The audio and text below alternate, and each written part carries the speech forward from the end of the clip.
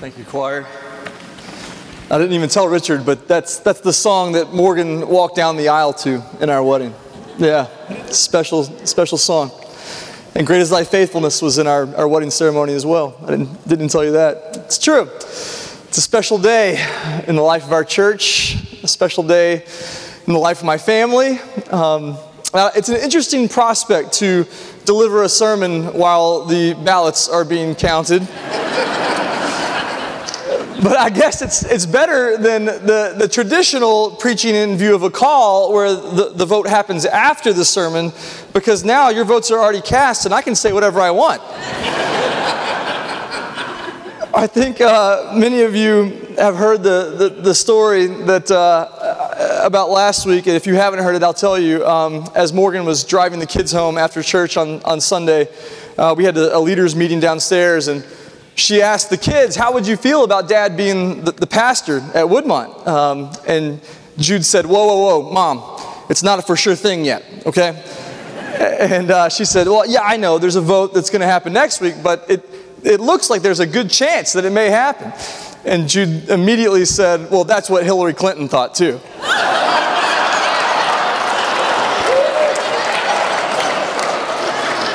I'm not sure where he's getting his news from, but he's more informed than we had suspected, for sure. And I don't know, I'm not sure what's more intimidating either this morning, if it's more intimidating to preach having the search committee here on the second row or having Dot White and Alberta Turney on the front row. I don't know. It's both very intimidating. Thank you for, no, okay, you're going to be kind? You're not going to heckle or anything? Okay. Okay, I'll try. It is a special day. This is a special group of people that we have in this church here. Some unbelievable saints that we've been blessed to know. I know Gene Pyland's daughter is visiting this morning, and she mentioned what a warm and welcoming church this is, and it's true. You guys are incredibly gracious, and you've shown that warmth and that welcome to me and my family. So I'll try to get through this. It's the sermon today is what you've done for my family, really, is the sermon. Our journey, if you had asked me a year ago, if you thought that you would be preaching in view of a call at Woodmont Baptist Church to be the pastor, I would have said, you are crazy. Absolutely not. I'm called to youth ministry. I love my current job. This is where God has us. We are absolutely rooted here, and nothing's going to change. You ever tell God things aren't going to change? It's been an interesting journey, and it hasn't always been an easy one. As many of you can attest, life is full of ups and downs. There are peaks and there are valleys in all of our journeys. And there's times where Morgan and I, in this last year, didn't know what our next step would be. We were walking by faith and not by sight. We had to learn to pray prayers of dependence like we never have before. And yet, looking back now, we can see the hand of God in all of it. He's been so faithful. Great is His faithfulness. He's proven Himself over and over throughout this season of our lives. And so a few months ago, when I was contemplating asking Woodmont Baptist Church as an interim pastor to read through the Bible in 2017, I started looking at what that might look like. And saw the reading plan that I had thought would be the best fit, and was looking at what sermon series might fit into the reading plan if we decided to do this thing. And so way back in November, I was plugging in Genesis passages into January. And for January 29th, I put Genesis 50, but the Lord meant it for good. I didn't know that I'd be standing here today in this position that we're in now. That all of this last year, everything that we've been through, the uncertainty, that the Lord has meant it for good. And when I've mentioned that to some people here, they said, well, it works two ways, that what the Lord has done at Woodmont, there's ups and downs here too, and all of it has been for good. We can say that this morning. I wrote down that this text would be the text that I preached today, back in November, and I told Morgan, hey, by the way, the text that I'm preaching on January 29th in view of a call is Genesis 50. She gasped because our mantra kind of this last year has been that God meant it all for good. That God meant it for good. We've been saying that over and over to each other. And so when I told her that would be the text today, she couldn't believe it. And I know we're a good 20 plus chapters into Exodus now in your reading if you're following along. But we're going to finish Genesis today. I think we just about cover the whole book if we finish this series with a great passage about Joseph. The first Sunday that we mentioned this series in Genesis, we talked about the fall of creation 4 weeks ago, about how Genesis 3, the serpent shows up and sin enters the world and the universe is plunged into death and darkness and decay for the first time. That everything changes, thorns come up from the ground, that pain and death and suffering enter the world for the first time. And then the next week we talked about how God had this plan to make a family for himself through one guy named Abraham, who would be the father of a great nation, and how he tested Abraham. He stretched his faith by commanding him to go and sacrifice his own son. And Abraham, in obedience, stepped out in faith and obeyed. The greatest act of faith in the history of faith. And how the Lord provided a sacrificial ram in the place of his son Isaac. And then we talked about last week about his grandson Jacob and about how Jacob was on the way to find a wife and God showed up in a dream to him and he saw a ladder between heaven and earth, a bridge between God's realm and our mundane realm, and how Jesus Christ would fulfill the prophecies later by being that bridge for us, by being the ladder between heaven and earth for all humans. And then Jacob, on his return journey home after he got a 2-for-1 deal on wives and had 11 children by this point, is coming back to Israel, back to Canaan, the promised land. And God shows up again, but this time it's in the form of a man. And they wrestle, and they're struggling all night long. And Jacob, even though his hip is out of socket, he perseveres through the pain. And he determined not to detach. And he also believed there was a blessing in the struggle. He believed that there was a blessing somewhere in that struggle. So this week, we're going to talk about the last part of Genesis. From chapter 37 on, the story centers around one of Jacob's sons, Joseph. It's such a great story. You know this story, Joseph, the guy with the Technicolor dream coat, right? He's the 11th son of Jacob and his favorite. You know that he becomes this kind of arrogant young man who has all these dreams about his brothers and even his parents bowing down to him and him ruling over them. And even his dad says, hey, Joseph, cool it with the dreams, okay? It's driving everybody nuts, okay? You need to just chill out with that a little bit. Because he's telling everybody how they're going to bow down to him eventually, which of course was true, and a prophecy that would come to pass. And his brothers despise him, of course, as you siblings know how sibling rivalry can be. And they plan to get rid of him. And they want to kill him. But his oldest brother, good old Reuben, says, let's don't kill him. Let's just throw him in a pit and leave him. And so they throw him in a pit and they leave him. But meanwhile, Judah, he's the crafty one, he gets the idea, I see a win-win opportunity here. Let's sell him into slavery and we'll just take the money. And then we'll tell Dad that he was killed by some wild animals. And then everybody says, yeah, let's do that. So they sell him to some Midianite traders and they take his Technicolor dream coat and they dip it in goat's blood and they send it to the dad. And the dad, Jacob, breaks down sobbing, weeping at what apparently has been a horrific attack by wild animals on his beloved son, Joseph. So it doesn't look good for Joseph at this point. He gets sold from these human traffickers, these Midianite traders, to a guy named Potiphar, who's an Egyptian official. He's the captain of the Pharaoh's guard in all of Egypt. And at this point, Joseph had a couple options, didn't he? He could have said, you know what? This is horrible. I'm human property. I'm owned as a slave. I'm working like a dog 18 hours a day. And he could have abandoned hope and just given up. But he didn't. He began to work with all his heart in the house of Potiphar. And the Lord blessed his efforts. You see, God had a plan for him. And Joseph was participating faithfully in that plan. So everything looks good at this point. Potiphar starts putting him in charge of his entire household and things are going great for Joseph. But then Potiphar's wife lies and accuses Joseph and Joseph's thrown in prison. Once again, he could have said, man, just when things were going right, now all hope is gone again. Is that what he does? Does he despair? Does he lose hope? No. Again, it's all part of God's plan. Genesis 39, verse 21, when he's in prison, the text says, "But the Lord was with Joseph and showed him steadfast love and gave him favor in the sight of the keeper of the prison." He gets put in charge of everything in the prison. See, God's love and favor didn't depart from him just because he was at a low point. As you can attest, when you're at your lowest, God's love and favor usually seem to be even stronger in those times. You know that from experience to be true.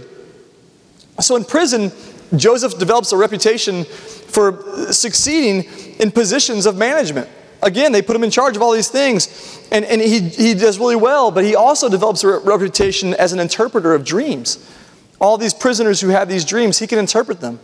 And then one day the Pharaoh has a dream that no one can interpret. All his magicians, all his wise men, they don't know what it means. He dreamt that 7 fat cows came out of the Nile River, followed by 7 skinny cows. And then the skinny cows devoured the fat cows. What does it mean? No one could interpret it. So finally he hears about this Joseph guy from one of the former prisoners, his cupbearer. And the cupbearer says, "You got to ask this guy Joseph. He's incredible at interpreting dreams." So he calls Joseph up, and Joseph says, "Oh yeah, I know exactly what that means. What that means is you're going to have 7 years of a fat harvest. God's going to give you favor and great weather and bountiful food supply, followed by 7 years of famine." And Pharaoh said, "Wow, that's great. Thanks for doing that." And then Joseph says, "Yeah, now furthermore, here's the logistical plan that you need to follow in order to survive, okay? First off, build some huge storehouses, okay? Secondly, appoint some overseers who will be in charge of taking 20% of every year's harvest, storing it." I mean, he's just amazing. He's got this whole plan all figured out. And then Pharaoh just is blown away by it. And it's a way to provide for the people of Egypt through the 7 lean years, the years of famine. And Pharaoh says, "Yeah, let's do that. Let's do what this guy says. That sounds incredible." And he puts Joseph in charge of this program. And Joseph, he does great at it. He excels as a leader in Egypt, and Pharaoh keeps giving him more and more to do and places him in positions of authority to where he's second to nobody in all of Egypt except for Pharaoh. The Lord's favor is with him in all that he does. So, of course, what he interpreted came to pass, of course, the 7 fat years and the 7 lean years. And then at the end of chapter 41, we're told that when the famine had spread, verse 56, when the famine had spread over all the land, Joseph opened all the storehouses that he had the idea to build and sold to the Egyptians, for the famine was severe in the land of Egypt. Moreover, all the earth came to Egypt to Joseph to buy grain, because the famine was severe over all the earth. All the earth came, it says, including people who dwelt nearby in Canaan, including people like his brothers who came to buy grain because they heard that Egypt had some grain because someone smart there knew to store it. So Joseph recognizes his brothers, but of course they don't know him because they can't recognize him in this position of authority and all he's become in Egypt. And of course he eventually reveals himself to them and explains, "I'm Joseph. I'm your little brother whom you sold into slavery." And they're terrified. They say, "Oh no, we tried to kill this guy. We sold him as human property, and now he's like in charge of all of Egypt. This is not going to end well for us," they're afraid. And that brings us to the end of the story. The end of this great book of beginnings in Genesis chapter 50. So this morning, if you're able, maybe let's stand in honor of God's word as we read Genesis chapter 50, verses 15 through 21. When Joseph's brothers saw that their father was dead, they said, "It may be that Joseph will hate us and pay us back for all the evil that we did to him." So they sent a message to Joseph saying, "Your father gave this command before he died. Say to Joseph, 'Please forgive the transgression of your brothers and their sin, because they did evil to you. And now please forgive the transgression of the servants of the God of your father.' Joseph wept when they spoke to him. His brothers also came and fell down before him and said, 'Behold, we are your servants.' But Joseph said to them, 'Do not fear, For am I in the place of God? As for you, you meant evil against me, but God meant it for good, to bring it about that many should be kept alive as they are today. So do not fear. I will provide for you and your little ones." Then he comforted them and spoke kindly to them. This is the word of the Lord. You can have a seat. So the brothers realize at this point that their dad Jacob is dead, and that really settles in. You know how grief is. The grief is really settling in, the reality that he's gone. And now they're afraid that Joseph has no reason anymore, since Jacob's gone, to keep them alive. What purpose does it serve now to keep these brothers alive? So they're scared out of their wits at this point. Back in chapter 37, we know that the brothers hated Joseph. It tells us they hated Joseph. But now they think Joseph's going to hate them back. But their hate for Joseph was real. We know that. But the hate that Joseph had only existed in their imagination. It wasn't a real hate. They just presumed that he would hate them back. And this is the first time in the entire book where the brothers actually admit to any wrongdoing. They say, "Ooh, we did evil to him."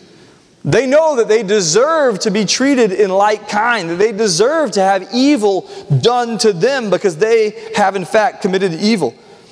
So they're cowards, right? So they send a message to Joseph. They don't want to talk to him face to face. And they fabricate this lie, probably. We don't know for sure, but it's probably a lie that their dad, as he was dying, said, "Oh, please tell your brother Joseph to forgive their sins." Right, I'm sure he said that. We know that they lied to Jacob in chapter 37. Why would they not now lie about Jacob in chapter 50? So Joseph weeps when he hears this report. Why does he weep? You know, I think it's because they don't get it. After all the kindness that he's shown to them, when he reveals who he is, he says, "I'm your brother. I love you. I'm going to hook you up. I'm going to give you all this grain. Not only grain, but I'm going to give you land in the land of Goshen. It's awesome. You're going to love it. I'm going to give you places to raise your livestock and your families." And he takes care of them because he loves them.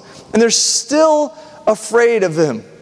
They still see him as this foreign position of power. They don't get it that he's their brother who loves them. That he's forgiven them with a godly, gracious kind of forgiveness that can only come through faith in the one true God. So his brothers fall in front of him. They don't bow. They don't kneel.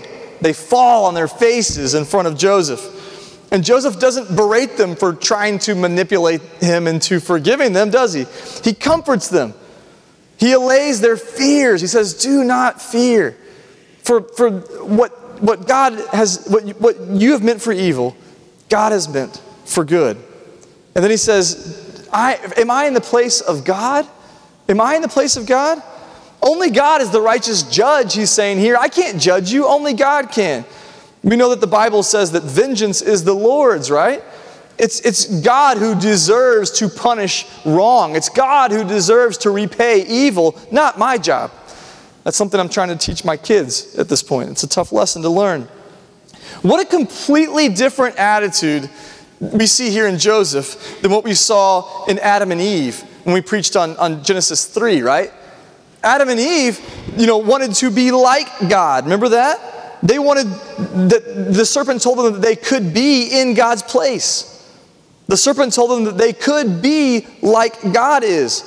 The serpent told them that they didn't need God to be sovereign over their lives because they could do that for themselves. It's the opposite here with Joseph. I read a great quote from a theologian named Victor Hamilton. He said, "Genesis begins by telling us about a primeval couple who tried to become like God, and it ends telling us about a man who denied that he was in God's place."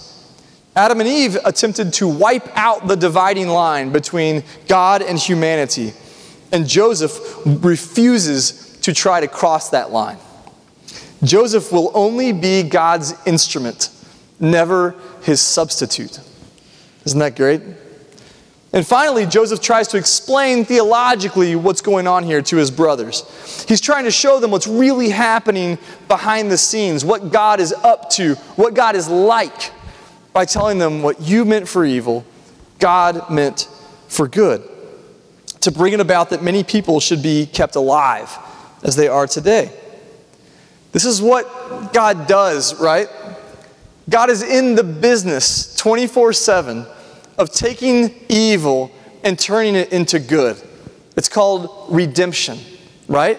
God takes awful, awful circumstances of this world and he morphs them into something beautiful. This is what his business is. He's a professional evil taker into good worker. That's what he does. That's his business. The prophet Isaiah in chapter 61 gives us a beautiful picture about what God does. He says that God gives us a beautiful headdress instead of ashes. He gives us beauty instead of ashes. He gives us the oil of gladness instead of mourning. He gives us the garment of praise instead of a faint spirit, that we could be called oaks of righteousness that are firmly rooted as the planting of the Lord, that He may be glorified. That He may be glorified.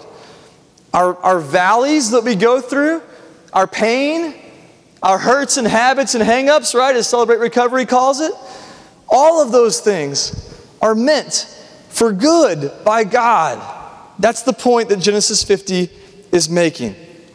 God promises to work good from them by delivering us through those things. Notice I didn't say from those things. God doesn't deliver us from our pain, from our valleys, from our hurts, habits, and hang-ups. He delivers us through them. He promises He will do that. God is faithful to make a way through our pain when we cannot see a way. On Friday morning, I was driving in to the hospital to have a prayer with someone whose mom was going into surgery. And it always gives you perspective going to the hospital, doesn't it? We get self-pitiful and my life is hard. No. You go to the hospital and you realize how good we have it, right? And as I'm driving on the way, my wife calls and says, hey, you got to listen to this song by Ellie Holcomb. It's called Red Sea Road. And it fits exactly with what we're going on in our, you know the song? It's good. It's a good one. It fits exactly with our readings that we've been doing in Exodus. She says, you got to listen to this. We had just read Exodus 13 and 14 about the deliverance of God's people through the Red Sea. And the song is a beautiful song, and it says this on the chorus. It says, we will sing to our souls. We won't bury our hope. Where He leads us to go, there's a Red Sea road.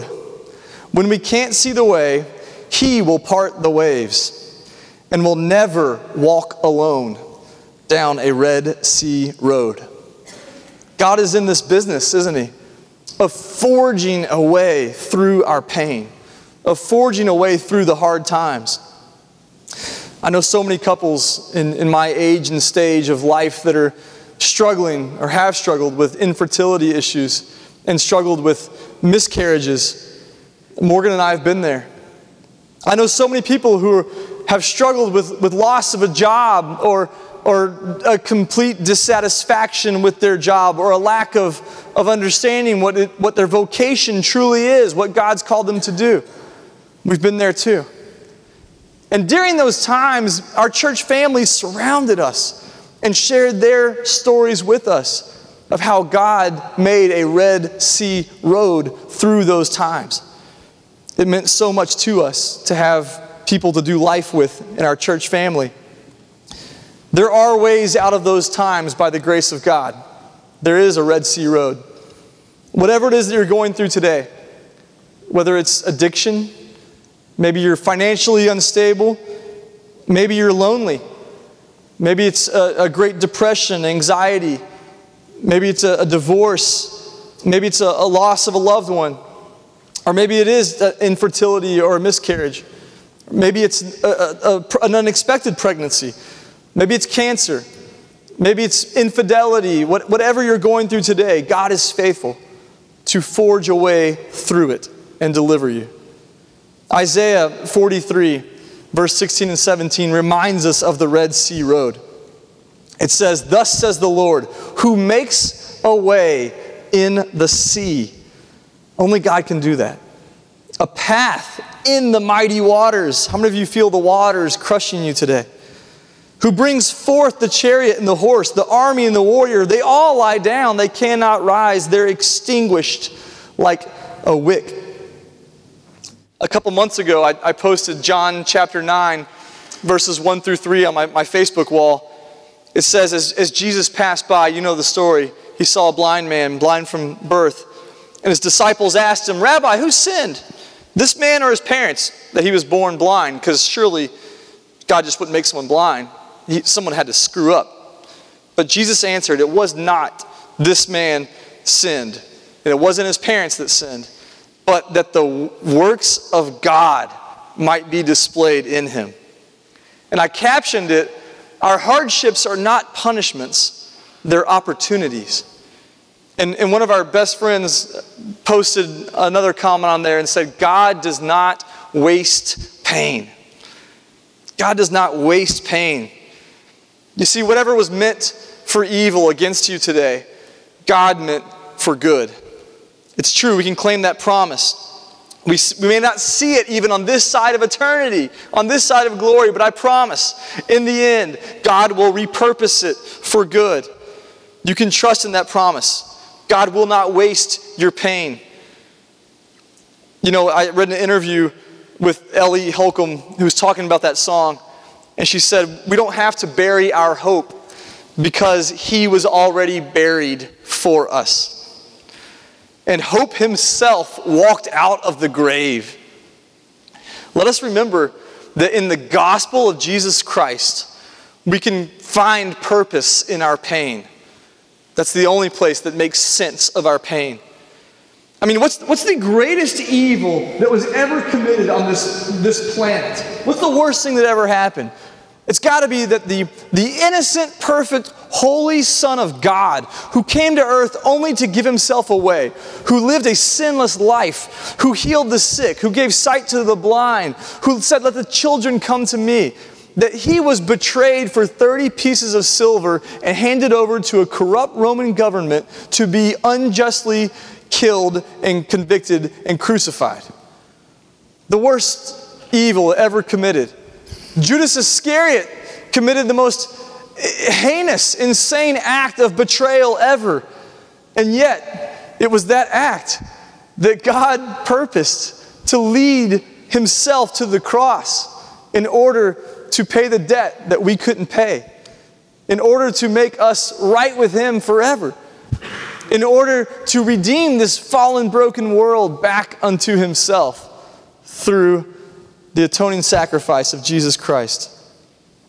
You see, what Judas intended for evil, God meant for good. Joseph's own brothers committed horrible evil against him. They trafficked him as a human property. And yet God turned that evil into their very salvation, literally. Without them selling him into slavery, famine would have consumed them and their families. God's blessing was poured out through their act of evil on all the region because he's a good God who remains on his throne. A few keys here to remember. First, seek to be God's instrument, never his substitute. Be like Joseph, right? Not like Adam and Eve. Remember where that line between humanity and divinity is. Remember who God is and who you are, and let God be God. I love Exodus 14:14. It says, the Lord will fight for you.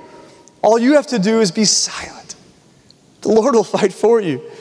Vengeance is the Lord's. Let him handle that stuff. Let him repay evil. Second, remember that God does not waste pain. He's at work behind the scenes, whatever you're going through today. That our pain will find purpose in the cross, I promise. And ultimately it will result for our good and for God's glory. Remember Romans 8:28, right? All things work together for good, for those who are called according to his purpose. When I was with some teenagers in Denver a couple years ago on a mission trip, this 16-year-old kid who was not a particularly sharp theologian necessarily, got up in front of a group like this and gave his testimony. And he said that his life ever since he had become a Christian had not always been the best, but it had all been for the best. It was brilliant. His life hadn't always been the best, but it had all been for the best. He could claim that promise because he knew that God was behind the scenes working it all for his good and for God's glory. Third thing to remember is that the Red Sea Road, that God makes a way where there appears to be no way, that way will not deliver you from your pain, but through it. And last, hold on to the hope of the gospel. Ultimately, it's the only thing that can make sense of the brokenness in this world. Hold on to the hope that comes from knowing that hope himself conquered death. He conquered the grave. Hope walked out of the empty tomb. He's conquered fear, therefore. He's conquered insecurity. He's conquered cancer. He's conquered divorce. He's conquered whatever infirmities. He's conquered poverty and war and violence. He's conquered addiction. Our hope lives. Thank you, Woodmont, for proving this to me and to my family. That when there seemed to be no way, whatever happens with this vote, you guys have proven to me that God is faithful and that He's good, that He has a plan, that He's always working behind the scenes for our good and for His purposes, and ultimately it will result in His glory. Let's pray. Lord God, we love You. Lord God, we're humbled to know that You have a purpose for us, that You use us, that You have a plan for our lives. Even the evil that comes our way, You repurpose for good. God, thank You that You are in the business of working evil into good. Thank You that You're in the business of redeeming the broken, fallen aspects of our lives and turning them into beauty for ashes and turning them into oil of gladness for mourning. God, thank You that You are a God who sees the big picture while we see such a small part. God, may we trust You more. May we be able to say, great is Your faithfulness towards us. God, if anyone here today is in a season of life where their prayer is, Lord, help my unbelief, I pray that You would prove to them Your faithfulness as You've proven it to me. I pray that You would prove to Woodmont Your faithfulness and Your plan for this church and these people. God, we thank You for the cross, the most heinous evil ever committed on this planet, and yet You have used it to redeem the world. God, may we live into that kind of promise. May we walk the Red Sea roads of our lives with eagerness and expectation that You will part the waters, that You will deliver us through whatever it is that we're going through. God, if there's anyone here today who's struggling with the pain of addiction, the pain of whatever they're wrestling with today, may You remind them that You make a way where there appears to be no way. Help us to live into that hope, our living hope, Jesus Christ, and it's in His name that we pray. Amen. This morning, our invitation is for everyone. If you are someone who's in the throes of this pain that we're talking about, maybe you just need to come forward and pray at the altar. Maybe you just need to come and say to God, I give up. I surrender to You. I'm going to sit back and let You be God and fight for me. I'm just going to be silent and know that You are God. Or maybe you've never ever experienced God for yourself through Jesus Christ in a personal way. Maybe you need to surrender your life to Him for the first time this morning as Lord and Savior of your heart and your life.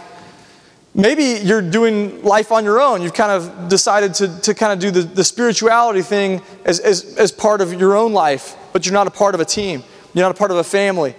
This family of faith, Woodmont, would love to have you join us as a member.